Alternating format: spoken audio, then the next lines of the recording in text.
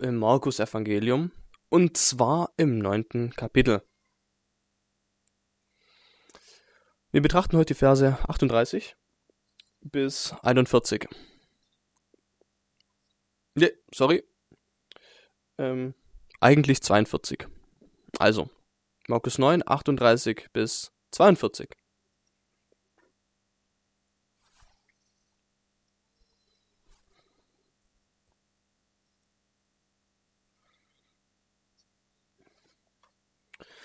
Das ist die Lesung des Wortes Gottes, das heilig von Gott inspiriert und unfehlbar ist.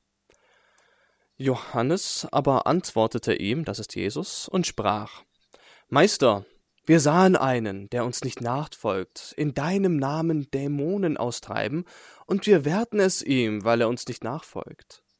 Jesus aber sprach: Wehrt es ihm nicht, denn niemand, der in meinem Namen ein Wunder tut, wird mich bald darauf schmähen können.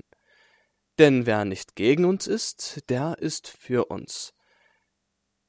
Denn wer euch einen Becher Wasser in meinem Namen zu trinken gibt, weil ihr Christus angehört, wahrlich, ich sage euch, ihm wird sein Lohn nicht ausbleiben.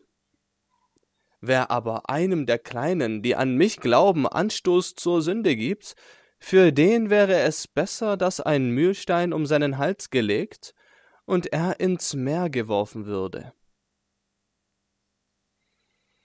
Das ist die Lesung des Wortes Gottes, das heilig, unfehlbar und von Gott inspiriert ist. So lasst uns gemeinsam beten. Vater im Himmel, wie wir dein Wort lasen, bitten wir, dass du uns auch Verständnis darüber gibst. Dass, o Herr, du uns dienst, so wie du auch deinen Jüngern von alters her gedient hast. Unsere Brüder und Väter, die vor uns gegangen sind, und dass du uns lehrst, wie wir dir heute dienen, in unseren eigenen Umständen und eigenen Leben. Hilf uns, deine Jünger zu sein, dass wir dir wohlgefällig leben. Das bitten wir in Jesu Namen. Amen.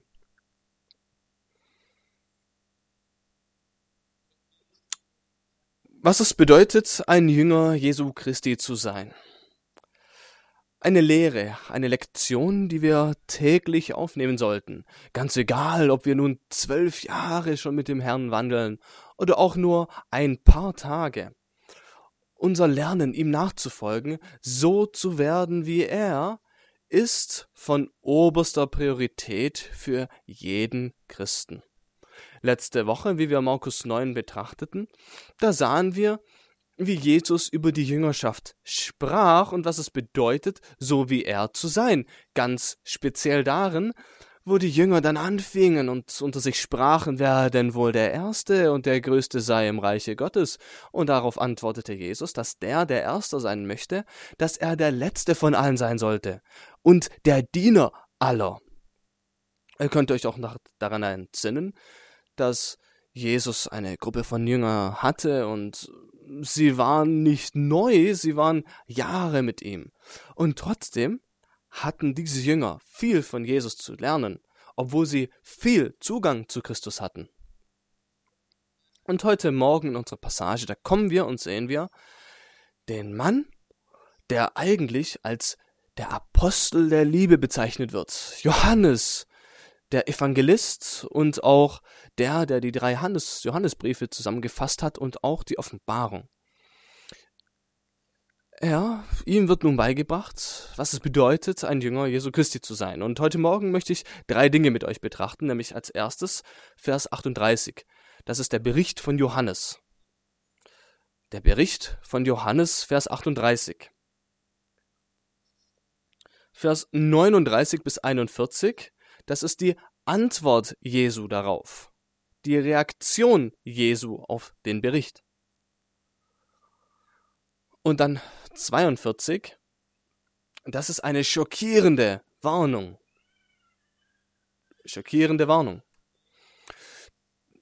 Die das nicht kennen, diese speziellen Worte, die gerade der Nick benutzt hat auf Englisch, ich übersetze es einfach nochmal gleich, schockierende Warnung. Nun, wir haben wie Johannes zu Jesus kommt. Johannes, ein großer Jünger Jesu. Er ist ein Zusammenfasser eines Evangeliums. Und ich weiß nicht, ob das bei euch auch so ist, aber man kennt viele Christen, oder meistens doch so bei uns, dass man ein Evangelium hat, das man sehr gern hat. Bei mir ist es zum Beispiel so, dass ich das Evangelium von Johannes sehr liebe, vielleicht sogar eines der liebsten Bücher aus der Bibel für mich. Er hat aber auch 3 Briefe zusammengefasst, nämlich den 1., 2. und 3. Johannesbrief. Und er wurde dann letztlich auch auf die Insel Patmos verbannt und hat dort die Offenbarung des Johannes oder die Offenbarung besser bekannt niedergeschrieben. Nun, ihr wisst noch, etwas weiter zurück im Evangelium von Markus, da war Petrus und dann noch andere 3 Leute, die bei Jesus waren. Oder nee, ganz am Anfang vom Markus Evangelium, wo es darum ging, wo Jesus die Jünger berufen hat, nämlich Petrus und die anderen Jünger, nämlich Jakobus und Johannes. Sie waren im Fischerboot und Jesus kam zu ihnen und sprach, komm, folge mir nach. Und sie liefen alles hinter sich und gingen dem Herrn Jesus Christus nach. Wir wissen auch, dass Petrus unter anderem ausgesandt wurde und die anderen Jünger, um das Wort Gottes zu verkündigen und die Kranken zu heilen und so weiter. Und sie kamen dann wieder zurück zu dem Herrn Jesus und gingen dann weiter in dem Dienst von dem Herrn Jesus Christus, gingen ihm einfach nach. Wenn wir nun die Leute kennen oder die Leute aufzählen würden, die sehr nah bei Jesus waren, da wissen wir ganz klar, Petrus, Jakobus und Johannes, sie waren immer bei Jesus dabei. Dann haben wir unter diesen Johannes und Jakobus, wie sie auch Boanerges genannt werden, die Donnersöhne. Gibt uns eine kleine Vorstellung dessen, wie wahrscheinlich ihre Charakterzüge waren. Sehr feurig, sehr eifrig. Nun, sie gingen nun mit Jesus mit auf private und individuelle Aufgaben und Missionen von Jesus, wie Jesus und die 3 Jünger dann eben gemeinsam in dem Hause von Jairus waren oder auch auf dem Berge der Verklärung. Seht ihr, Johannes sah, wie Jesus Christus verändert wurde und sein Gesicht leuchtete, hell glänzte. Und wenn du ein Student der Bibel bist und davor schon lasest, dann wirst du wissen, dass Johannes, der sich seinem eigenen Evangelium der geliebte Apostel nennt, dass er war höchstwahrscheinlich, dass er auch der letztendlich war, der von Jesus davon aufgetragen wurde, dass er sich um die Mutter von Jesus sorgt, als Jesus am Kreuze hing.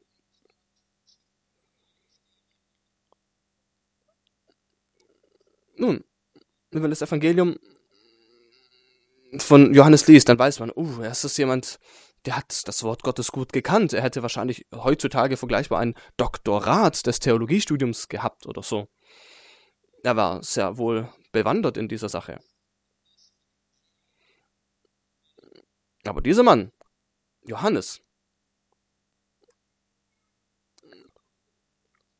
dieser Jünger nun, Johannes, kommt zu Jesus und berichtet ihm etwas. Ganz einfach. Er sah, wie jemand anders einen Dämon ausgetrieben hat. Wahrscheinlich waren noch ein paar andere Jünger mit dem Johannes mit. Und dann sagt der Johannes zu Jesus, dass er versucht hat, ihm zu wehren, ihn aufzuhalten. Und als Grund sagt er dann, dieser Mann folgt uns nicht nach. Er hat gesehen, hey, da ist jemand, der tut einen Dämon austreiben, aber ich halte ihn auf. Und ich halte ihn auf, wieso? Weil er nicht einer der 12 engen Jünger ist von Jesu. Er kommt jetzt nun zu Jesus und spricht von dieser Begebenheit. Aber was ist der Grund? Es mag sein, dass, wenn Johannes versuchte, ihn aufzuhalten, dann hat dieser Kerl nicht aufgehalten. Und dann geht er zu Jesus und möchte ihm diesen Bericht weitergeben und sagt dann, Herr, sieh an, da ist einer. Er macht etwas, das ihm eigentlich nicht zusteht. Er treibt Dämonen aus in deinem Namen. Herr, wir kennen ihn nicht. Er ist einfach irgendein Typ. Unbekannt. Und er macht das einfach nur. Und er benutzt sogar deinen Namen. Dann fragt man sich eventuell, wie kann es sein, dass Johannes so davon angetan ist, dass dieser Mann das tut? Der den Namen des Herrn Jesus Christus nutzt. Nun, man kann ein paar Dinge da untersuchen. Eine Sache könnte sein, Johannes denkt halt, okay, er folgt uns nicht nach, deswegen ist es ihm ein Anstoß. Der ist vielleicht nicht offiziell eingesetzt worden, eingeweiht. Er wurde nicht berufen und ausgesandt für das Werk, so wie bei den 12. Er wurde nicht ausgesandt, um zu predigen und zu heilen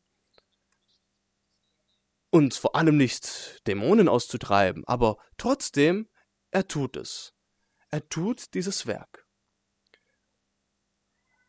Und Johannes denkt, es ist nur relevant für die 12, nur für die Jünger, dass nur die Jünger von Jesus ausgeschickt werden. Und ganz klar, Johannes kennt diesen Mann nicht. Er hat ihnen nicht einmal einen Namen gegeben hier. Und wahrscheinlich kann auch sein, dass dieser Mann, der den Dämon ausgetrieben hat, dass er nicht viel Zeit mit Jesus verbracht hat. Vielleicht war er einfach nur jemand, der nebenher mal mitgegangen ist, mal was gehört hat. Vielleicht war er in der Ecke von irgendeiner Synagoge und hat gesehen, wie Jesus einen Dämon ausgetrieben hat. Vielleicht war er auch am Fuße des Berges, als Jesus vom Berg der Verklärung kam und da unten wieder einen Dämon ausgetrieben hat und er war in der Nähe und hat das gesehen. Wer weiß. Jedoch, Johannes denkt, hey, was für ein Recht hat dieser Mann, nun so etwas zu tun, solch ein Werk zu tun? Und viel weniger, nicht nur das Werk, sondern sogar deinen Namen, den Namen des Herrn zu nutzen. Und wie ich das 9. Kapitel so betrachte, da frage ich mich nicht, ob vielleicht im Hinterkopf von Johannes und auch lastend aus seinem Herzen, dass er sich noch einmal daran erinnert, wie die Jünger selbst nicht in der Lage waren, den Dämon auszutreiben. Wisst ihr noch? Die Jünger hatten nämlich Probleme damit. Aber hier ein Fremder, ein Nichts quasi, er treibt einen Dämon aus. Aber seht auch, dass der Text sagt uns nicht, dass dieser Mann versucht hat, Dämonen auszutreiben, sondern dass er es sogar tat. Was sehen wir noch über den Mann Johannes? Als allererstes sehen wir, dass er sehr wettkampfbereit ist, eine sehr große Wettkampfbereitschaft hat. Er sieht jemanden anders und darin, wo sie selbst fehlschlugen und nicht in der Lage waren, hat dieser Kerl es geschafft und ist vielleicht eifersüchtig. Er denkt, hey, Moment mal, das ist doch meine Aufgabe und die Aufgabe der 12 hier von uns. Aber lasst mich euch fragen, liebe Christen, bringt das irgendetwas anderes nochmal für euch vor, was wir sahen hier in der Bibel? Vielleicht auch 4. Mose 11, wo es heißt, dass Mose 70 Älteste beruft. Vielleicht auch Vers 26, wo es da von 2 Männern heißt, Eldad und der andere. Und sie gingen eben zu dem Haus der Begegnung, um dann eingesetzt zu werden, um von dem Heiligen Geist zu empfangen. Josua kam dann zu Mose, vielleicht so ähnlich wie Johannes zu Jesus kommt und sagt dann zu Mose, ey, Moment, halte ihn auf, stopp, das kann nicht sein. Und was antwortet Mose darauf und sagt zu Josua, ey, Moment, Josua, bist du nun eifersüchtig wegen mir? Ich wünschte, dass das ganze Volk Gottes Propheten wären, dass der Herr seinen Geist auf sie alle legt. Vielleicht auch eine andere Passage der Schrift im Neuen Testament. In dem Dienst des Apostel Paulus, als er im Gefängnis war, als er dann den Brief zusammenfasste an die Philipper, da heißt es über einen Bericht in der Gemeinde in Rom. Da ist etwas Seltsames passiert. Was ist denn geschehen? Da haben Leute nämlich das Evangelium verkündigt. Aus welchem Grund? Um Paulus zu seinen Ketten noch mehr Bedrängnis hinzuzufügen. Und was antwortet dann Paulus darauf? Ey, halt sie nicht auf. Wenigstens wird Jesus verkündigt. Selbst wenn sie falsche Motive haben, das Evangelium wird verkündigt. So haben wir nochmal diese Konfrontation. Dem Dienst für Christus. Im Alten Testament haben wir Josua, wie er eifersüchtig ist in dem Dienst von Mose. Hier haben wir Johannes, eifersüchtig in dem Dienst.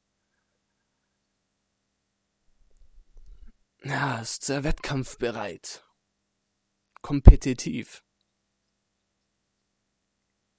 Wie sehen wir das heutzutage? Nämlich in dem Kontext von anderen Gemeinden, nicht wahr? Andere Gemeinden, die den Namen des Herrn Jesus Christus bekennen.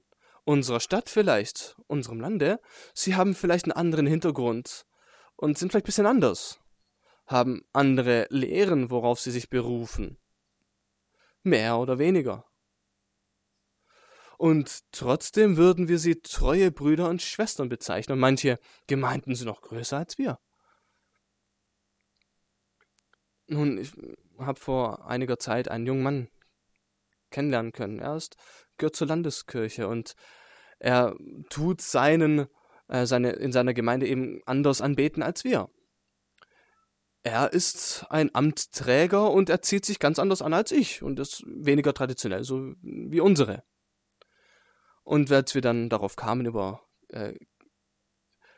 den Gottesdienst an Weihnachten zu sprechen, dann da sagte der Mann von der Landeskirche, ja, ich weiß nicht, was ich tun soll. Wir haben so fast 700, 800 Leute, die kommen wollen zu dem Gottesdienst. Wir werden einfach nicht genug Platz haben. Und im Hintergrund meiner reformierten und presbyterianischen Gesinnung dachte ich für einen Moment, was in der Welt macht dieser Mann? Wir haben zuvor darüber gesprochen und wissen auch, dass der Dienst von uns unterschiedlich ist. Ich weiß aber, dass eines wahr ist, dass er Jesus Christus bekennt, denn irgendwie in meinem Herzen taucht doch der Gedanke auf, dass ich das gerne hätte, auch so viele Leute in der Gemeinde zu haben, aber das ist nicht recht, so zu denken. Ich sollte doch so wie Mose sein und das Werk Gottes preisen. Vielleicht auch wie der Apostel Paulus. Wenigstens wird Christus gepredigt und für den Mann beten und dafür hoffen. Oder auch die baptistischen Geschwister, die so viele Gemeinsamkeiten mit uns haben. Und kleine Dinge dann sind, wo wir unterschiedlich gehen. Und anstelle von hier kompetitiv zu sein, dass wir uns freuen, dass das Evangelium Gottes verkündigt wird.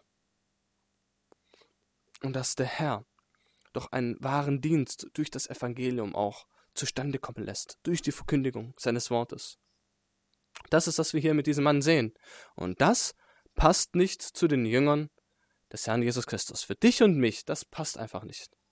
Ich denke aber auch, in Johannes sehen wir auch einen falschen christlichen Dienst. Jedoch indirekt. Wir sehen, dass der Dienst für Christus nicht nur für Menschen sind, die eingesetzt wurden, offiziell, nicht nur für die Professionellen, die besondere Kleider tragen, die einen Titel haben, die vom Anfang an mit Christus gewesen sind, die viele Jahre mit Christus gewandelt sind, die durch viele Täler und viele Berge mit Christus beschritten haben. Eine falsche Anschauung. Das ist der Dienst der Zwölfen. Sie denken sich, hey, Moment, er ist nicht einer von uns Zwölfen. Er hat nicht Zeit mit uns verbracht. Er ist kein Nachfolger hier von Jesus. Johannes hätte erkennen sollen, dass jeder, der Dienst für den Herrn Jesus Christus tut, dass das ein Grund ist, Lob zu und Dank zu geben. Es ist hier ein Werk von den Professionellen, sondern für alle, das ganze Volk Gottes, alle die Glauben an den Herrn Jesus Christus bekennen, dass man das Evangelium verkündigt, dass man Christus täglich dient.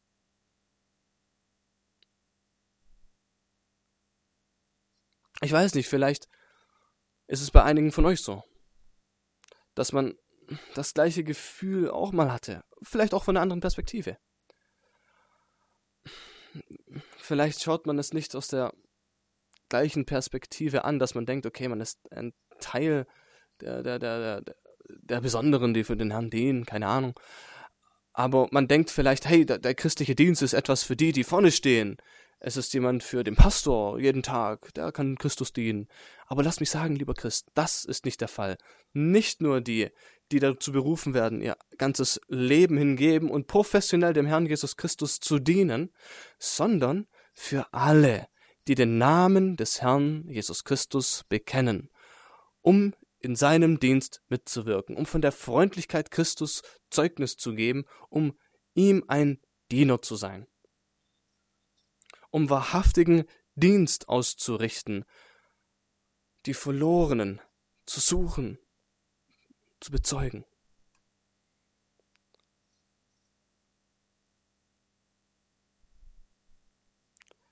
Dass man das Evangelium nimmt auf die Zunge, um das dann den Menschen weiterzugeben, dass sie glauben an den Herrn Jesus Christus.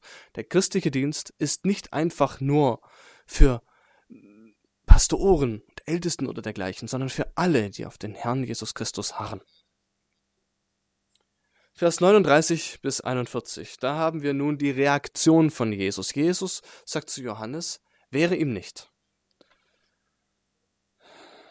Denn niemand, der in meinem Namen ein Wunder tut, wird mich bald darauf schmähen können.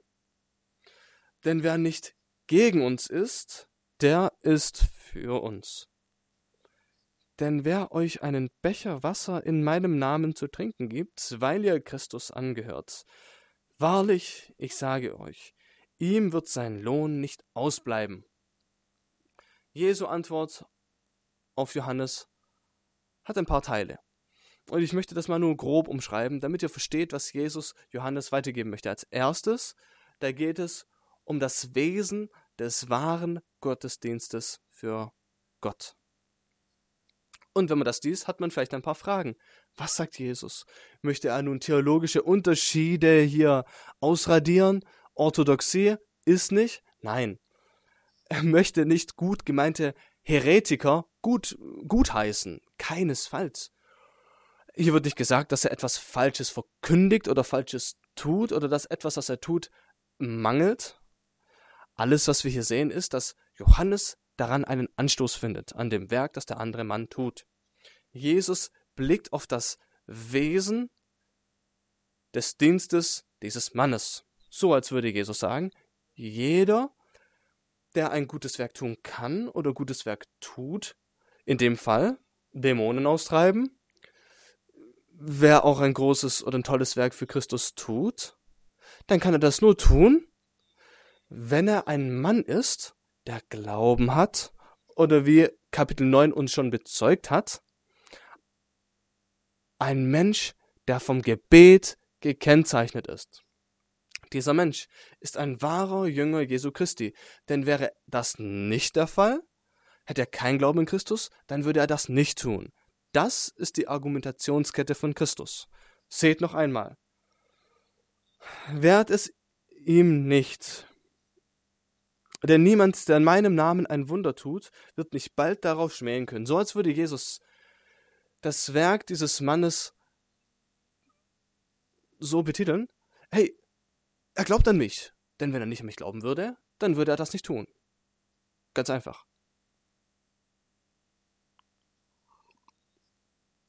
Das ist ein Kennzeichen des wahren christlichen Dienstes. Wenn es ein wahrer christlicher Dienst ist, dann wirkt es durch persönlichen Vertrauen und persönlichen Glauben an Christus und nicht durch spezielle, jetzt habe ich das Wort hier gleich verloren, dass man einen speziellen Titel hat. Genau, nicht durch spezielle Titel, sondern durch das Vertrauen an den Herrn Jesus Christus. Hört darauf, Christen. Der ganze christliche Dienst wirkt und ist in Effekt durch den Glauben an Christus. Was möchte ich damit sagen? Du musst nicht besonders sein und auch nicht besonders unterwiesen sein oder nicht Diakon oder Ältester oder Dienst oder Amtsträger oder egal wie du dich betiteln möchtest. Alles, was du benötigst, um erfolgreich zu sein im Dienst für den Herrn Jesus Christus, ist dein Glauben an den Herrn Jesus Christus und dein Leben im Gebet und dein Vertrauen auf ihn. Ganz einfach. Das ist, wie Jesus diese Situation einschätzt. Das ist die Natur des christlichen und die Beschaffenheit des christlichen Dienstes.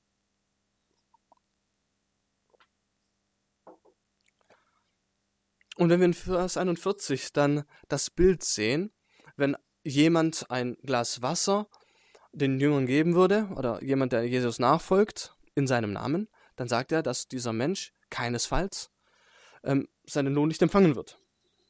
Dass ihm der Lohn nicht ausbleiben wird. Wir wissen, Johannes dient Christus. Er wurde auch schon als Missionar ausgesandt für Jesus. Er wurde ausgesandt nach Galiläa.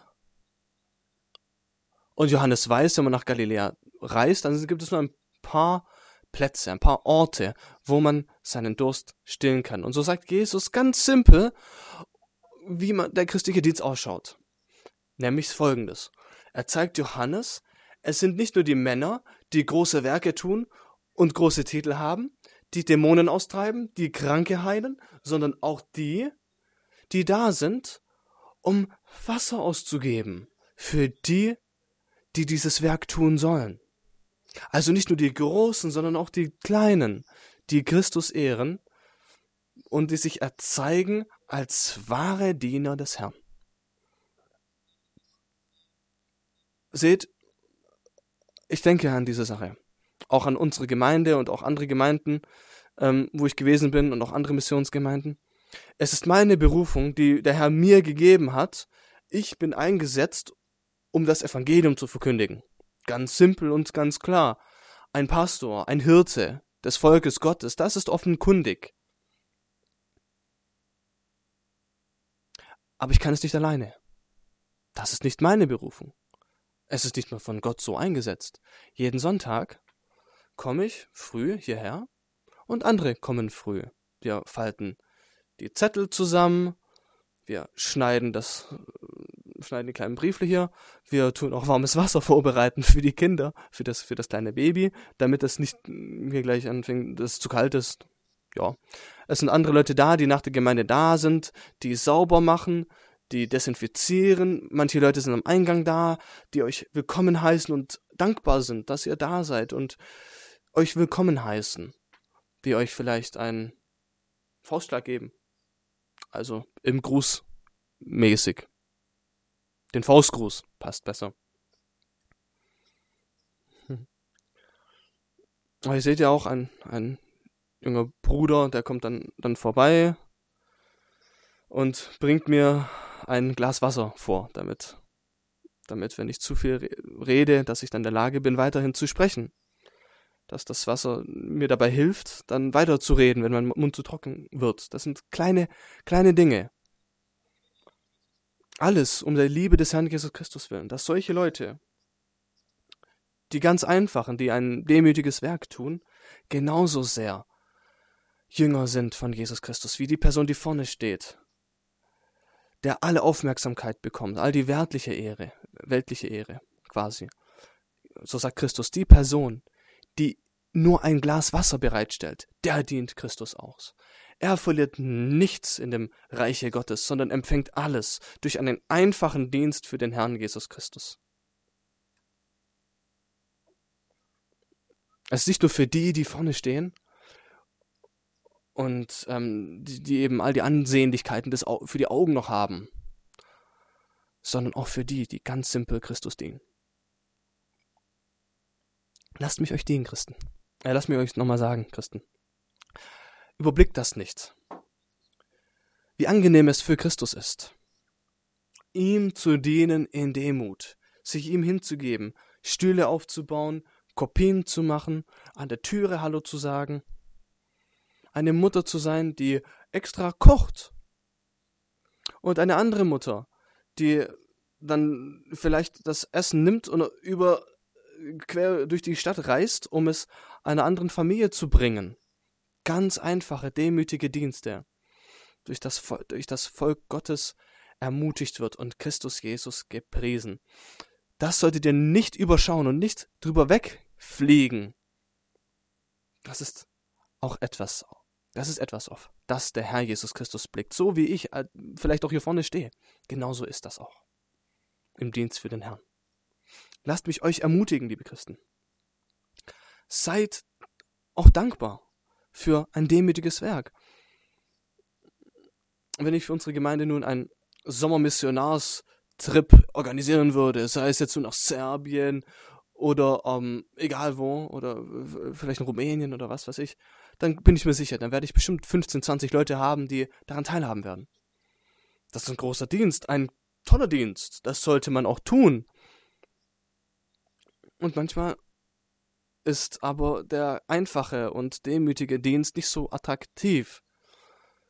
Seid aber dankbar mit ganz einfachen Dienlichkeiten für den Herrn. Hebe es hoch, ehre es, so wie der Herr es ehrt. Und dann in Vers 42, was haben wir da? Da haben wir eine schockierende Warnung. Eine schockierende Warnung.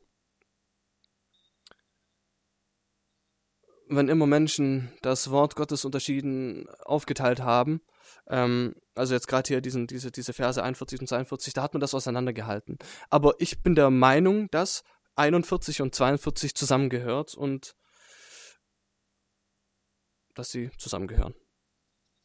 Jesus sagt, dass wer einen der Kleinen dazu bringt, zu sündigen, ein Anstoß zur Sünde ist, dann wäre es besser für ihn, wenn man einen Mühlstein um seinen Hals hängt und er ins Meer geworfen wird. Seht, in Vers 42 gibt uns Jesus eine Warnung.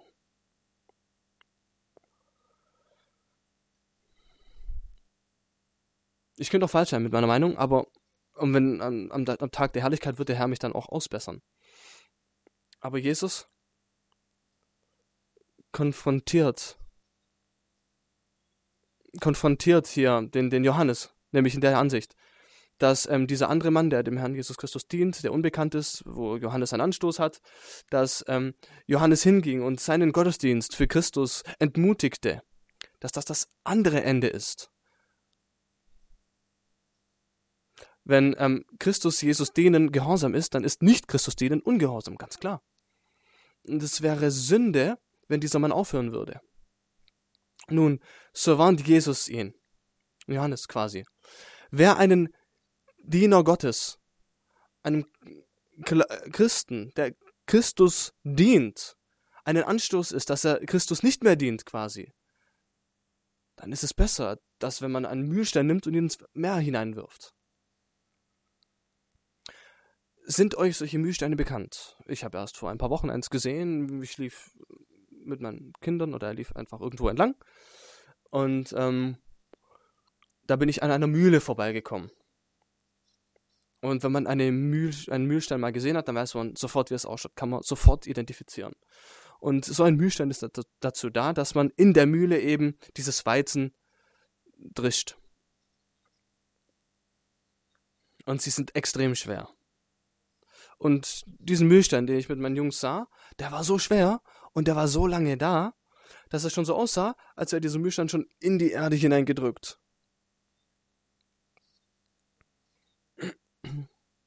Aber man hat noch ein bisschen sehen können an der Oberfläche des Bodens, dass das eben ein Mühlstein ist. Jesus sagt zu seinen Jüngern, wenn du einen Diener Gottes entmutigst, dass er von seinem Gehorsam weg zum Ungehorsam sich hinwendet,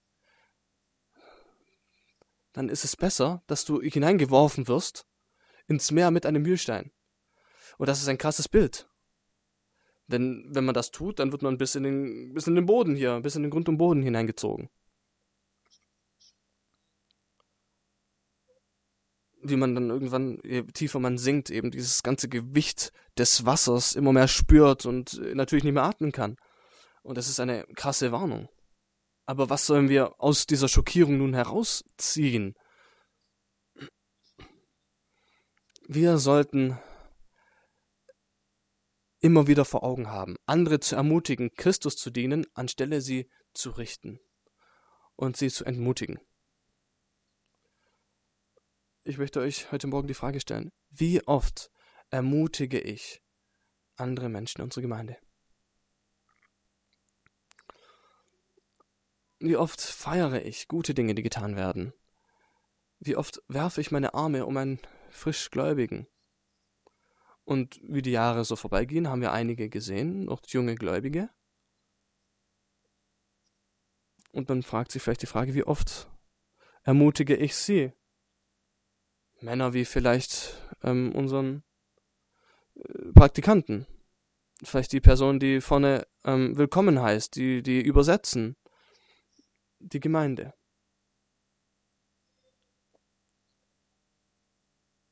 Oder laufe ich an ihr vorbei, ohne etwas zu sagen? Vielleicht denkt man auch, hey, was ist dein Recht, sowas zu machen? Vielleicht möchte man sogar die Person entmutigen. Oder ermutigt man sie? Und ich hoffe, dass man die schockierende Nachricht von Jesu nimmt, als Warnung für unsere Seele und als Ermutigung für uns, es besser zu tun. Und zu ermutigen, was Gott tut, nämlich durch Christen, ganz egal, ob sie lange im Glauben sind oder kurz, die Kleinen und die Großen, alle. Lasst uns beten. Vater im Himmel, wir danken dir für dein heiliges Wort und wie es uns immer wieder konfrontiert, wie es uns offenbart, all unser zu kurz kommen. Wie wir in deinem Wort das Wunder deiner Gnade und deiner Belehrung sehen. O Herr, stärke deine Gemeinde, das bitten wir. Hilf uns, ein Volk zu sein, das wahre Dienerschaft betreibt, das dir Recht dient und dir alle Herrlichkeit zuschreibt. O Herr, das bitten wir alles in Jesu Namen. Amen.